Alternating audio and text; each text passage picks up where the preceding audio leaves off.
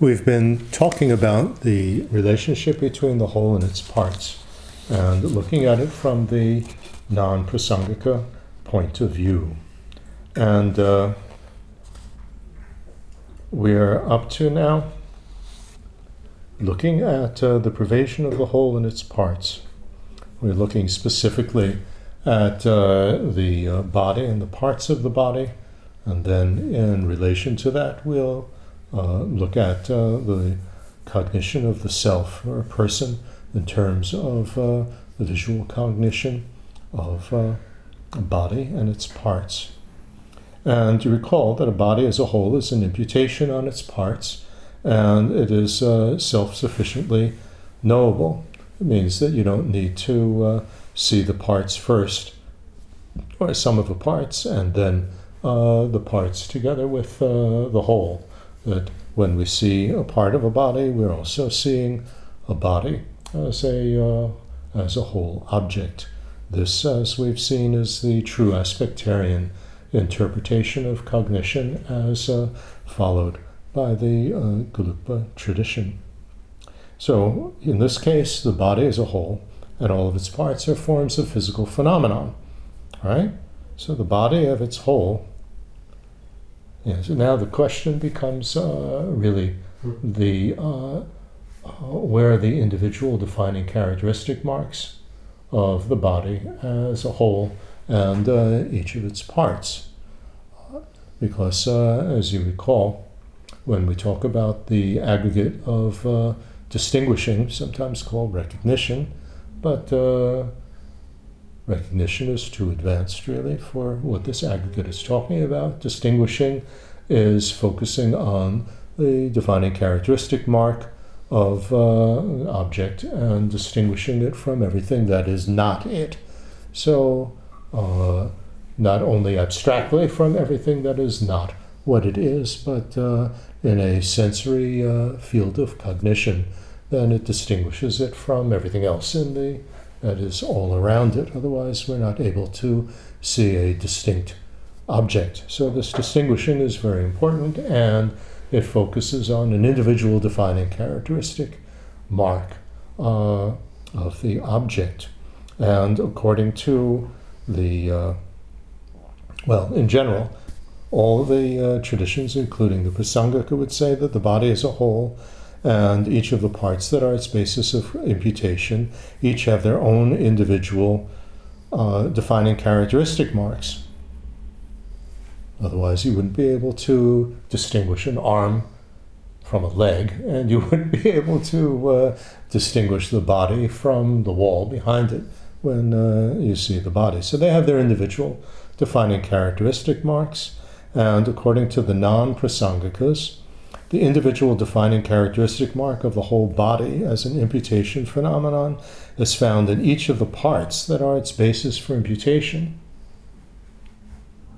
That's where they would be located, because from these non-Prasangika points of view, the individual defining characteristic mark is something which is findable on the side of the object, and in some way, either by itself alone, as in the case of the Chittamatras, or by itself in conjunction with mental labeling in the case of Svatantrikas, establishes the existence of the phenomenon as what it is. So when we see an arm, the defining characteristic, let's say when you see just part of a body, which is what happens all the time. Actually, we never see a whole body. We can only see with our vision the front part of the body, but we don't see the back part of the body, or we see the back and we don't see the front. Or if somebody is walking by the window, we only see the top part, and we're on the ground floor, we only see the top part of their body.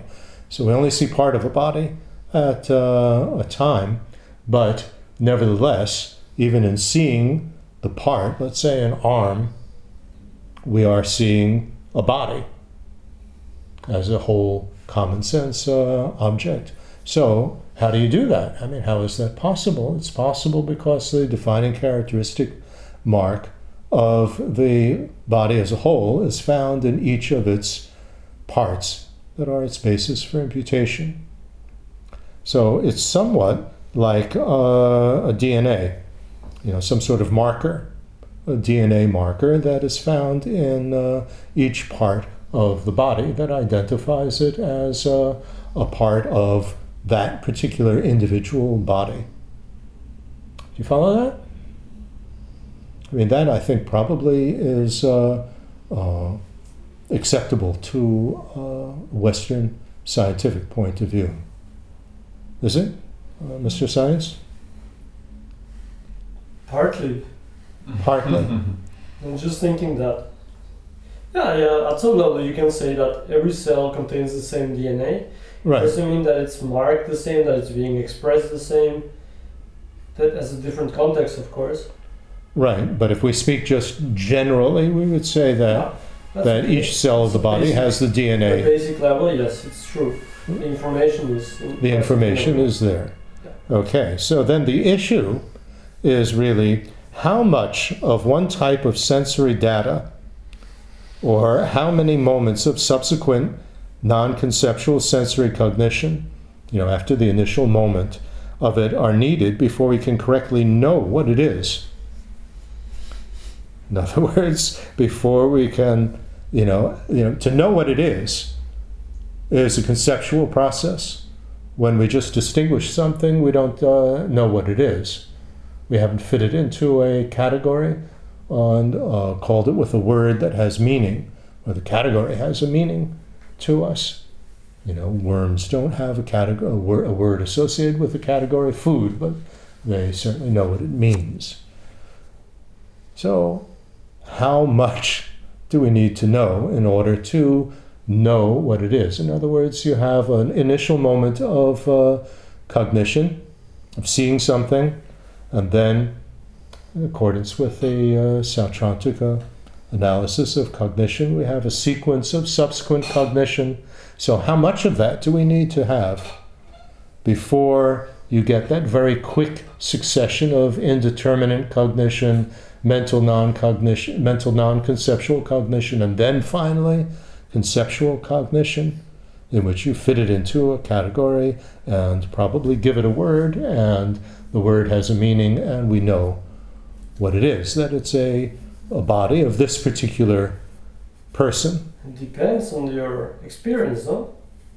It depends on your age and on your training and. Right. It depends on the training and the age, so it will differ with each person. You're a forensic scientist. You may one cell may be enough. Oh, this is an arm. Right. Some cell you might know, but the question is how quickly, how much, and how do you know what it is? And so depending on our abilities as a person, looking at the sensory data, we may need to use, there's a type of valid cognition, which is called valid cognition, in which determination of its object needs to be induced by another cognition. In other words, when we see something, let's say you see someone in the distance, you don't know who it is, but you correctly know that they're going to have to come closer. I'm going to need more cognitions in order to know who it is. So that's called either self-evident. It's self-evident at the first moment what something is, or it is other-induced valid cognition, that it would be valid cognition that needs to be induced by further cognition. So we may need to see a larger part of the body, of this part, or we may need to have a closer look, for instance, under a microscope. When you just have a little piece of skin, you know that to correctly identify which body it's part of, you need to look under a microscope. So that's a valid cognition, that you need further cognition. Mm-hmm. Or sequence its DNA. Well, you might only see part of the DNA and not the whole DNA. I mean, there's many levels, in terms of what further cognition we need. But the point is that we will need further cognition, and that's how we would reach the, answer the question of how much further do we need to know, of how, in order to identify what something is. Okay, does that make sense? I mean, you think about this. This is, I get a telephone call today, and the voice, just starts talking to me. And I have no idea who it is. So let's just let them talk, no? Well, you could either let them talk and finally try to figure it out, Yeah. or you could ask them, I need further information. Who is this? Yeah. In order to identify it. Or when you meet somebody and you can't remember their name. That also happens a lot of the time, at least when you're an older person. That happens.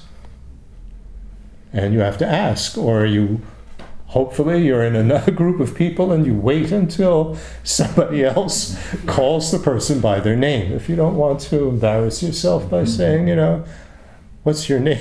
I've forgotten it.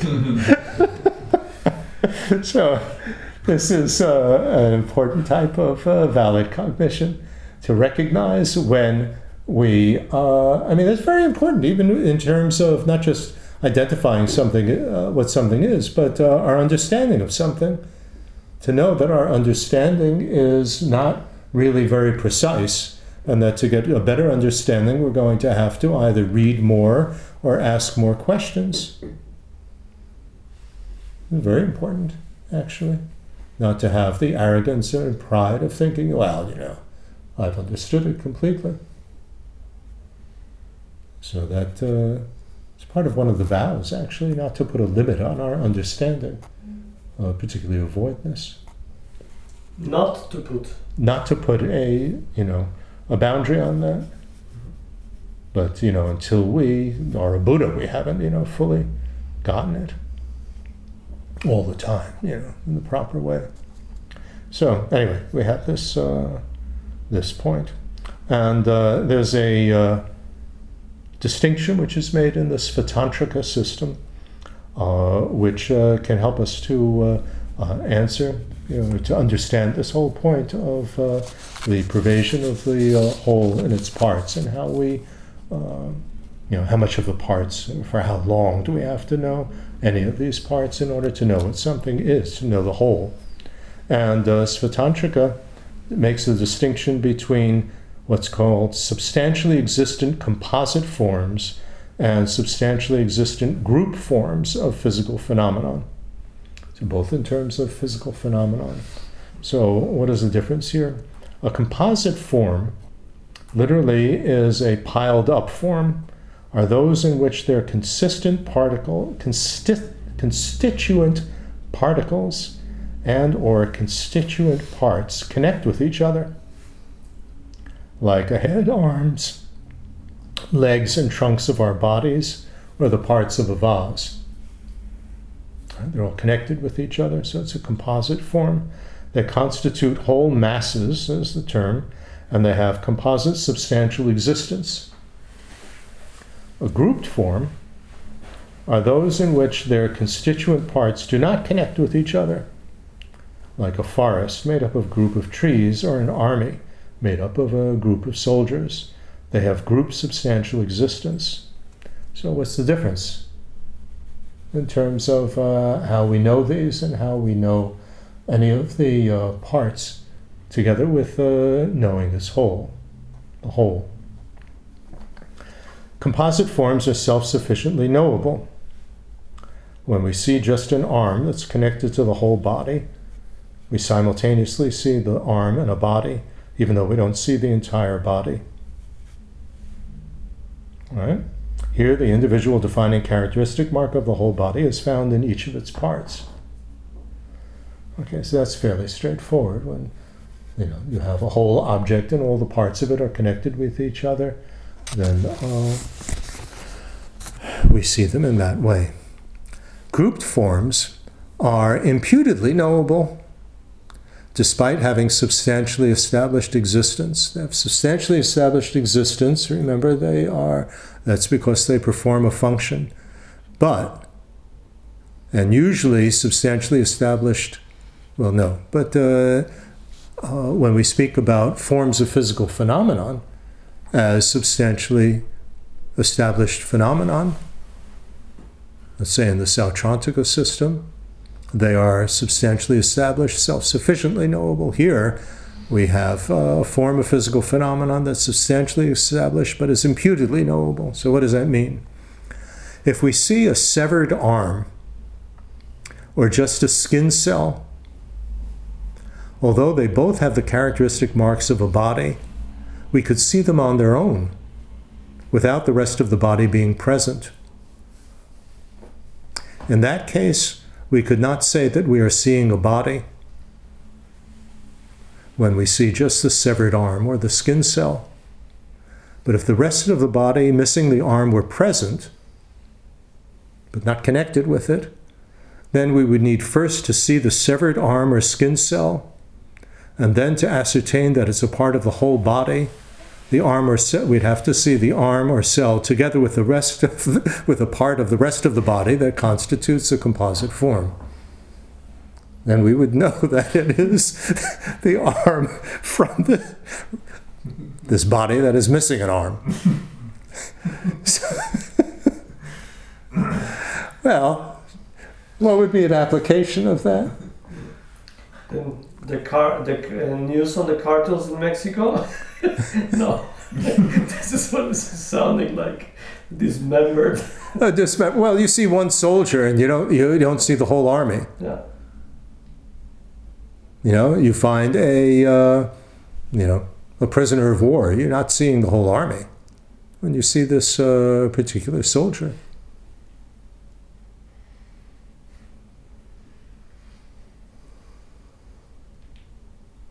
When we see, now this is interesting. I mean, you think about this. I mean, can you find a practical example? Let's say you're with somebody and they tell you their name. Well, when we hear the name, I mean, we're also experiencing the person, the body of the person, the whole thing. It's connected. When you just read a name and a list of names without the person being present, you don't associate it with the person, do you? If they tell us our name, then we know, it's your name of this person. When we see it on a piece of paper, it's just a name. When that person isn't present, we haven't associated it with the person. Does that make sense? But often we see names and we also... Pardon? But often we see names and then we have also a person. For example, a person with a name that it's not quite common, so you have this, if you read the name, you have probably also in your mind pops up the person. Well, it could be an imaginary person if we've never met the person. We read the name Nagarjuna or Tsongkhapa. Do we know the person when we read that? No. On one of these dating apps, when you come across somebody's profile on that, or you read a profile on Facebook, do you know the person? No. No. It's a computer. Pardon? It's a computer. It's a computer. It's whatever information they put there. Yeah. I mean, if you actually are with the person and they tell you this information, they could be lying, of course. But nevertheless, with that information, you are seeing a person. Mm.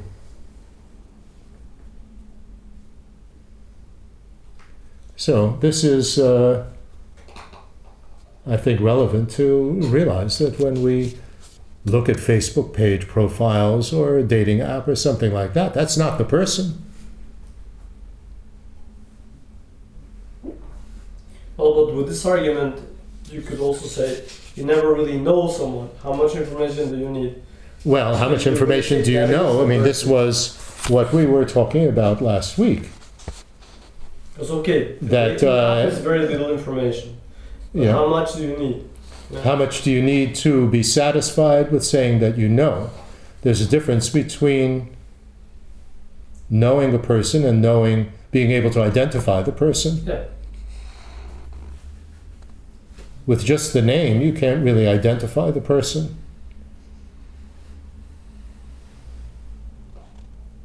With the name and then seeing them in the class, for example, then you might be able to identify them. So perhaps I shouldn't have used the word know the person, but to be able to identify the person is much better, much more precise. From just the Facebook information and even the photo on a dating map, you still might not be able to identify the person because they could have doctored that photo, photoshopped it. But you might if the information is accurate. If the information is accurate, still, you wouldn't be identifying the person. You would be just seeing the picture. To identify the person as a person, even when you're there, you would have to first look at the picture and then look at the picture and the body of the person to be able to correctly identify it. So in that sense, it's imputedly knowable. Right? Okay.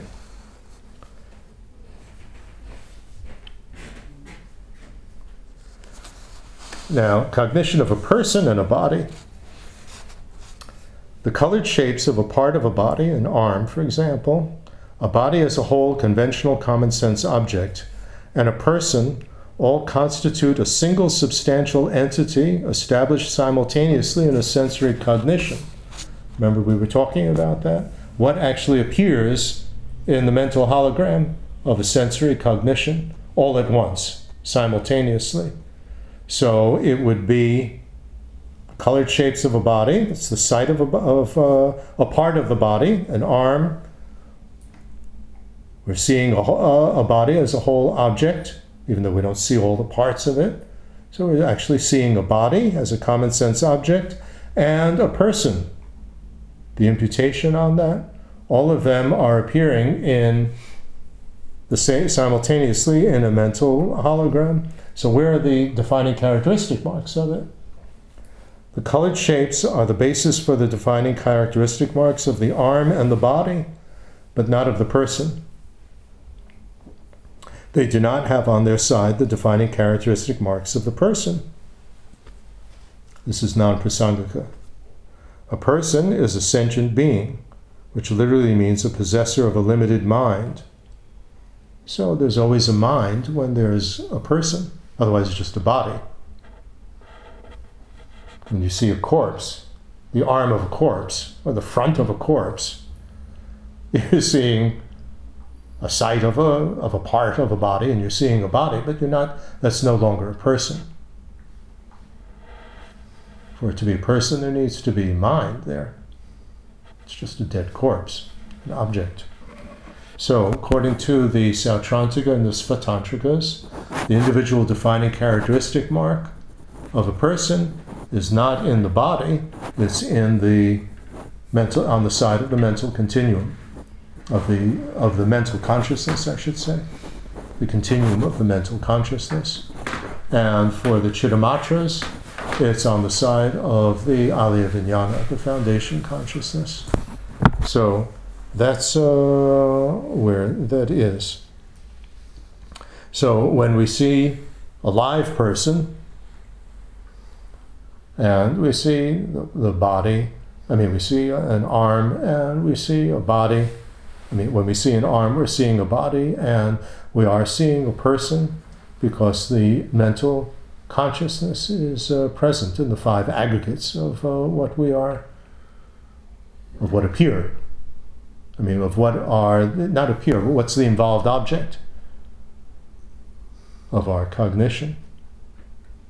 The person is imputed on as an imputation on the five aggregates.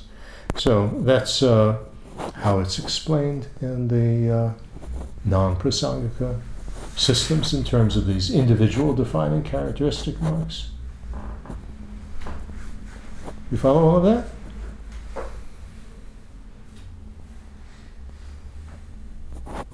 Yes, go ahead.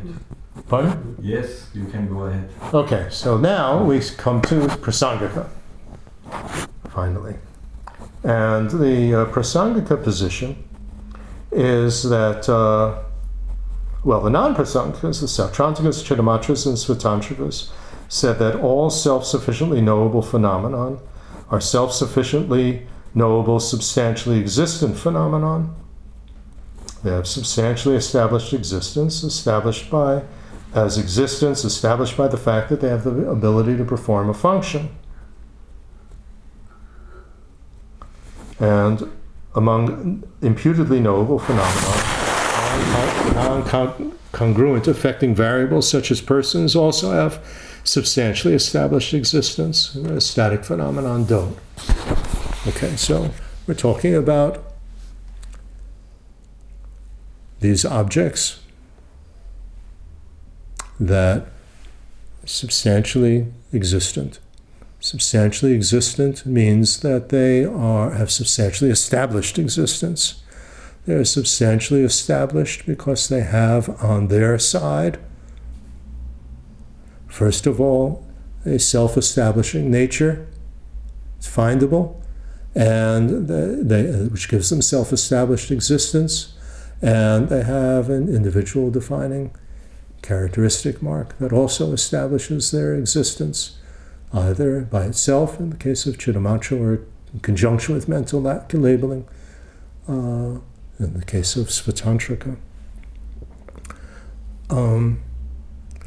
Okay, now, so that's substantially established. If it performs a function, it has these things on its side.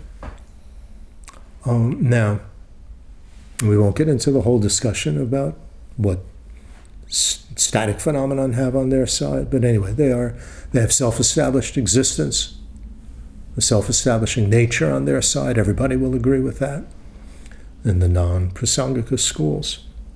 So Prasangika refutes self-established existence. It asserts that there are no phenomena that are self-sufficiently knowable. Self-sufficiently knowable means God, I can't say it, it's too complicated. As self-sufficiently knowable, substantial existence. None of them have substantial existence. There's nothing substantial findable on the side of anything, of any object. So because self-sufficiently knowable is defined as self-sufficiently knowable, substantially existent. If you say there's no such thing as substantially existent, because nothing has self-established existence, then you can't assert that anything is self-sufficiently knowable. Again, it's an awful lot of technical terms, I'm sorry.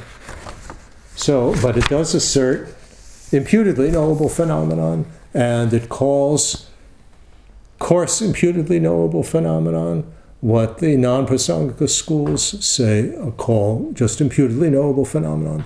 So they agree that persons, which are non-associated, non-congruent affected variables, and static phenomenon, like categories, that they are imputedly knowable, coarsely imputably knowable, in the sense that first you have to cognize the basis for imputation, and then the basis together with the imputation of phenomenon, the person, or the voidness of or the category of a person. But then it asserts that all validly knowable phenomena have subtle imputedly knowable existence. That means actual cognition of them requires simultaneous actual cognition of their basis for imputation. In other words, everything is an imputation on a basis of parts, on a basis of causes and conditions. So everything is, and in this sense, whether we talk about imputation of persons, non-congruent affecting variables, and of static phenomenon like categories, it's an imputation on a basis for the imputation. If we speak, let's try that again. If we speak of what I've been calling imputations, like non-associated affecting variables, objectively real phenomenon from their point of view, Svatantrika point of view, that's an imputation on a basis of imputation. If we speak in terms of categories, that's mental labeling on a basis for labeling that's only known conceptually. Persons can be known, or time can be known non-conceptually. But it's in this sense that we have the same term in Tibetan and Sanskrit for mental labeling and imputation, and designation with words as well. Because all three of them are, if we use the more general word, imputations on a basis for imputation. So everything is knowable only in terms of simultaneously having a basis for imputation and the imputational phenomenon. So this applies to the cognition of wholes and parts. A whole and its parts then are imputedly knowable in the subtle sense of the term. So we have coarse imputedly knowable phenomenon like persons that you have to first cognize the basis, let's say a body, or parts of the body and the body, and then in the next moment the parts and the body. I mean, this is just in terms of one sense, and the person. But then you have what are subtle imputedly knowable phenomena, which like the body, which you have to have cognition of the parts and the body simultaneously. Okay? Now, what about the individual defining characteristic marks?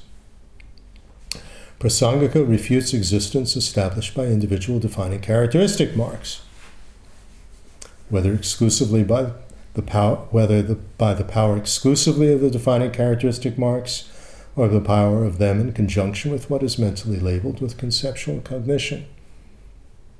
It doesn't matter whether we assert existence established by individual defining characteristic marks, either in the Chittamatra sense or the Svatantrika sense. Prasangika says there's no such thing. You can't find anything on the side of the object.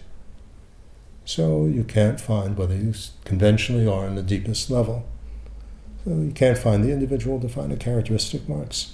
Such, so whether it's established by, existence is established from the side of the object by an individual defining characteristic mark, or a establishing nature, or an essential nature, no such thing. All right, there isn't anything findable on the side of the object. Prasangika asserts that all validly knowable phenomena, including wholes, parts, and their individual defining characteristic marks, have existence established exclusively by being something imputed by conceptual cognition.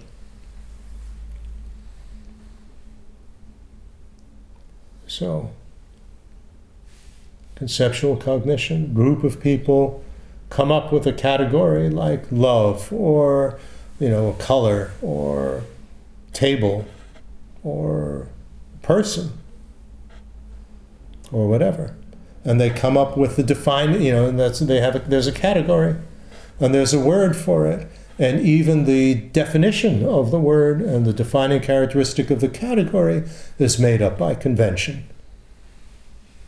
that a group of people agree on. So all of that is on the side of the mind, even though it's not findable on the side of the mind, but it's all being established from the side of the mind. The people that made up the convention and so on, not from the side of the object. And then all of that is, an imputation on a basis. The basis, it's even a validly knowable object, is a category made up, by, mental fabrication, sometimes it's called. But conventionally, there are such things, because they function.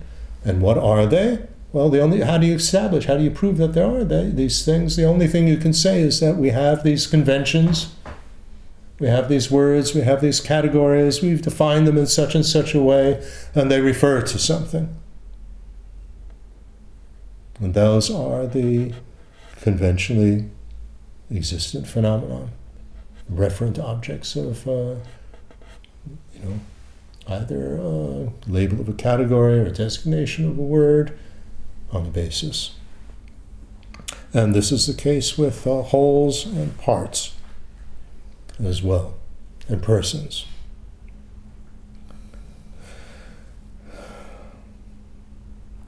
Because of this, Prasangika refutes that wholes and their parts constitute a single substantial entity established simultaneously in a sensory cognition. Remember, we said that what is established in that mental hologram that arises when you see something, and what is established there is a single substantial entity. So a substantial entity is the same word as a natal source. So there, outside, standing there, established from its own side, is the whole and its parts, and they're established as that object that appears in a cognition, and they're established simultaneously. So Prasangika doesn't describe it that way, because it doesn't accept that anything has substantial existence. There's no such thing as a substantial entity from the point of view of Prasangika. So they say that instead of describing the relation between a whole and its parts as the two constituting the same substantial entity but different conceptual isolates, that was how the non-Prasangika school said that the whole and its parts are one substantial entity, but they have different conceptual isolates. So you can conceptually isolate the whole from its parts, even though in one cognition you're seeing both. It's the same natal source. Prasangika describes the whole and its parts as having the same essential nature, but different conceptual isolates, but without asserting that the essential nature is findable on the side of the object. So, the self and any of its parts, or any parts of it,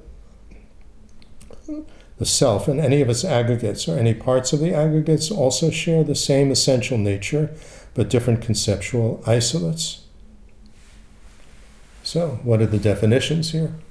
There's a lot of jargon here. I hope that you're getting the general idea. How we understand the relationship between the whole and the parts, the body, the parts of the body, the sight of the body as a whole common sense object, and a person. So they're not all established. There's one substantial entity out there that in a cognition are all established together, and we can only conceptually isolate all of them from each other, but rather they share the same essential nature, and we can conceptually isolate them. So what is the sense? Having two phenomenon, the definition, two phenomenon share the same essential nature if they are two facts about the same attribute or aspect of a phenomenon. They share the same essential nature if there are two facts about the same attribute or aspect of a phenomenon. Aspect is the same word as mental hologram. So the same aspect refers to what arises in the same mental hologram in valid cognition of the phenomenon. So the sight of an apple and the taste of an apple do not share the same essential nature. They don't arise in the same cognition. I mean, mind you, we had this whole discussion between the dispute between the Jetsumba and the pension assertions that if we speak in terms of substantial entities, then Pension said that the taste and the sight are established, in one cognition. It's just that we don't know it. You can't perceive it, but they are there in the hologram. And Jetsumba said that they were separate, that the sight and the smell of the body are not both in that same substantial entity. I mean, they are from the side of the object, both there, but they are not established in that cognition together.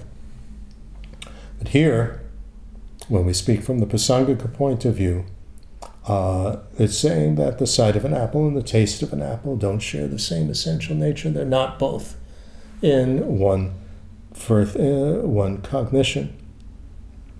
Furthermore, phenomena sharing the same essential nature are inseparable from each other. If one occurs, or is the case, so is the other. So the sight of an arm and the sight of a body occur in the same. They have the same essential nature. They occur in the same hologram, even though there's no findable essential nature on the side of the object. And they can be conceptually isolated from each other. Same thing with the person and the body.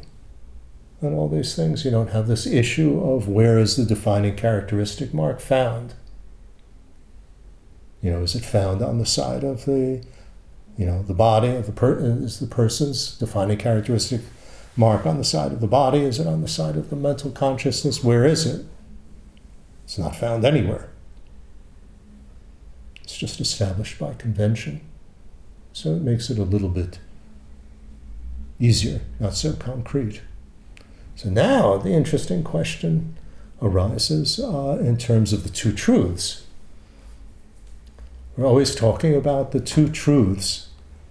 A Buddha is the only one that can perceive the two truths, two essential natures of something, simultaneously in one cognition. So what does that mean? For the non-Prasangika schools, the conventional nature and the deepest nature are both findable on the side of the object. For Prasangika, they're not found on the side of the object. You can't have the two essential natures. They had, the non-Prasangika schools were saying that, maybe I shouldn't go too, complicated into that because I'm not 100% sure of that. But they were saying that it's actually found on the side of the object. The two essential natures. They're both there.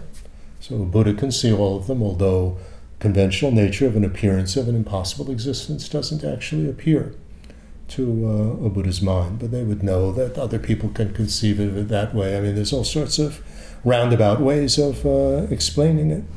Prasangika is saying very clearly that the two essential natures, this is, Tsongkhapa makes this point in Lamrim Chenmo.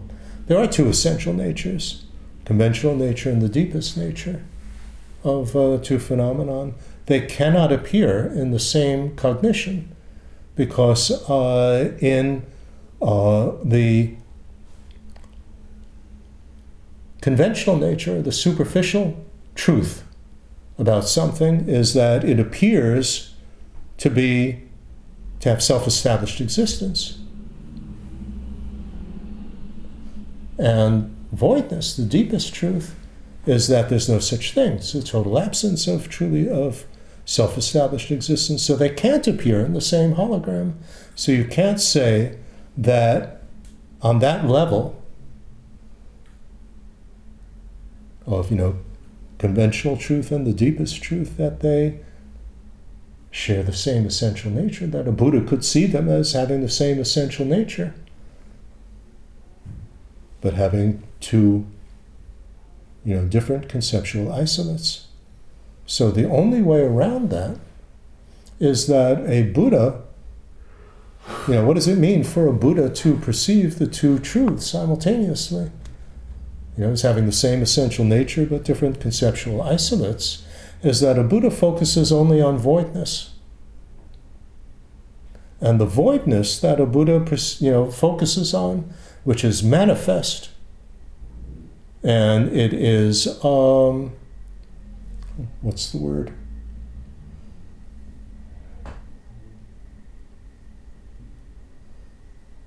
Explicit, so it appears,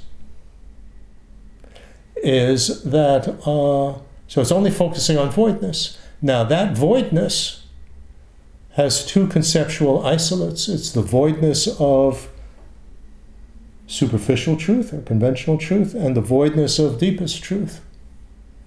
A Buddha is able to focus on that voidness, having that voidness be explicit and manifest in one cognition.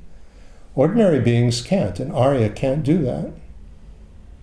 For an Arya, in total absorption on voidness, only voidness appears and is explicitly apprehended. It's manifest. In the subsequent attainment, conventional truth appears again. So an appearance of self-established existence, and an Arya can only implicitly apprehend, non-conceptually, mind you, but implicitly apprehend the voidness of that appearance. That's why it's like an illusion. It cannot, apprehend in a manifest, explicit way that voidness of that superficial phenomenon at the same time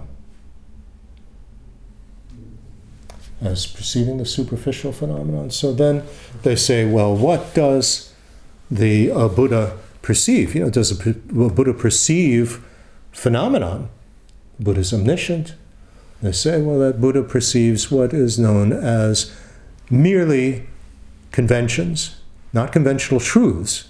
Conventional truth is what appears to be true to an ordinary limited mind, or to a limited mind, even if we speak in terms of an Arya. So to make the distinction, and this is a distinction in Arlam Rinpoche, between a conventionality and a conventional truth. Conventionally true phenomenon. All conventionally true phenomenon are deceptive because they appear to be truly existent, whereas they're not. Nevertheless, Buddha perceives conventionalities. Mere conventionalities, it's known as. So that's what a Buddha is able to perceive. But in terms of perceiving the two truths simultaneously, a Buddha is perceiving the voidness of the two simultaneously, and explicitly that voidness is appearing in a Buddha's cognition with these two conceptual isolates. It can be conceptually isolated as being the voidness of conventional truth and the voidness of deepest truth. So that is the way that a Buddha perceives things. So according to Prasangika, nothing has existence established by the power of essential nature, findable on the side of an object. And it's not that there's some findable substantially established entity that has findable on its own side the separate defining characteristic marks that establish the existence of it as a part and as a whole, or as a mental consciousness, as a person. Nevertheless, all the rest of the explanation that we find in the lower tenet systems are accepted by the Prasangikas. So that is the basic presentation of the Prasangika position and the position of the lower tenet systems, non-Prasangika systems, in terms of the relationship between a whole and its parts, and how we actually perceive a person. This was what this whole series of discussions has been about. It's been about persons and how we perceive a person and what is a person. And we've seen that a person is an imputation on an individual continuum of 5 aggregates as its parts. We've seen a very complex analysis of the different assertions that the different Dennis systems have. We've seen that they are stepping stones for going deeper and deeper into the understanding of the relation between a person and its parts. And we've seen the practical application of it.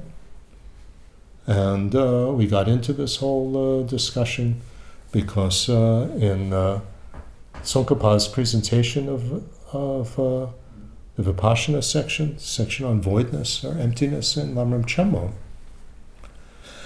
he was making a big point that we have to neither over-refute nor under-refute the object of refutation. So if we understand that a person is, you can only establish the existence of a person exclusively in terms of what the mental label or category or word for a person refers to, and that there is no individual defining characteristic mark, there's no essential nature, there's no self-establishing nature on the side of the object, findable on the side of the object, but exclusively, we can only establish that understanding. The existence of this in terms of mental labeling, then this helps us to not over-refute or under-refute. Over-refuting would be to say that there's conventionally no individual defining characteristic mark of an object. If that were the case, you couldn't distinguish anything from anything else. So conventionally, there is definable characteristic mark. There is a conventional essential nature of what it is. You can only establish that there is such a thing in terms of the concepts and words for these, but nevertheless, conventionally there is. Otherwise, nothing would have an identity. It's not a self-established identity, but nothing would have an identity. And then cause and effect, the relationship between things wouldn't work. Dependent arising wouldn't work.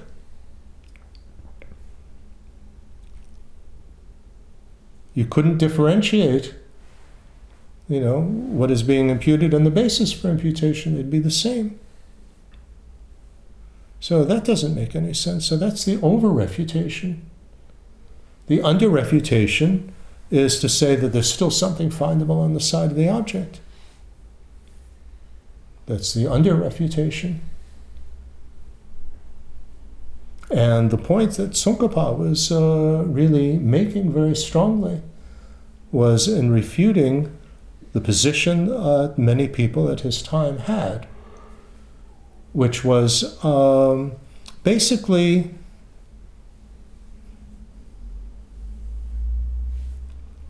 the false aspectarian. It follows from the false aspectarian point of view that the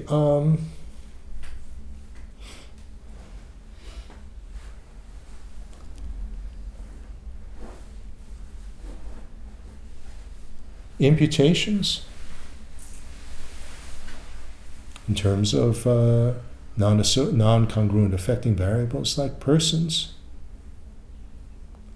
that these only can be known conceptually. And because conceptual cognition is deceptive, because it also produces an appearance of self-established existence, of true existence, then they over-refute by saying that, well, there is no such thing as the, conventionally existent person. It's only a mental construct. Mental construct, in terms of, well, making a whole object and making a person, that these are only a conceptual synthesis. Remember, this was the big difference between the true aspectarian and the false aspectarian. A whole is a synthesis of its parts. It is a synthesis of the sight and the sound and the smell and the scent and the taste and the physical sensation, and endures over time and so on. There are conventional objects, common sense objects, and you see them non-conceptually. But the false aspectarian was saying that, no, you don't see these non-conceptually. These are mental constructs. These are only known conceptually. And if they're only known conceptually, and conceptual cognition comes with it an appearance of truly established existence, that, something truly fits into the mental box of the category, then in refuting that, the validity of conceptual cognition, they refute the validity of conventional objects. And Tsongkhapa says this is an over-refutation.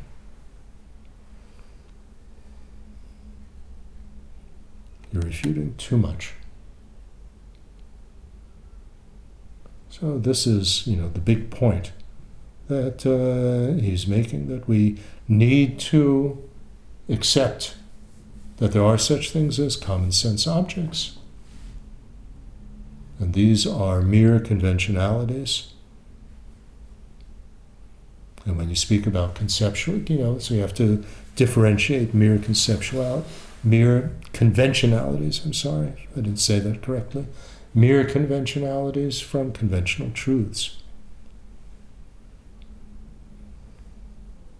And it's not that the object is substantially established out there, self-established, and a limited mind perceives it in one way, so it perceives it as conventional truth, and a Buddha perceives it in another way. Doesn't perceive it that way. Buddha only sees the deepest truth. So it's not that there's, the object is there and it's two different minds perceive it in two different ways. That also Tsongkhapa refutes. It can only be that way if the object is substantially self-established out there and two different minds are looking at it.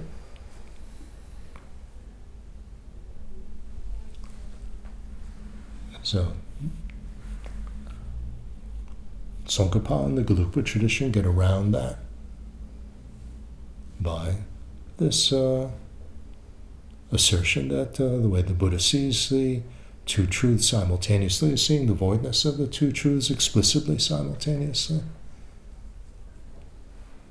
That's the way that it is. So hopefully this will help us to understand the much more complex presentation that Tsongkhapa makes of voidness and the Prasangika position in Lamrim Chenmo.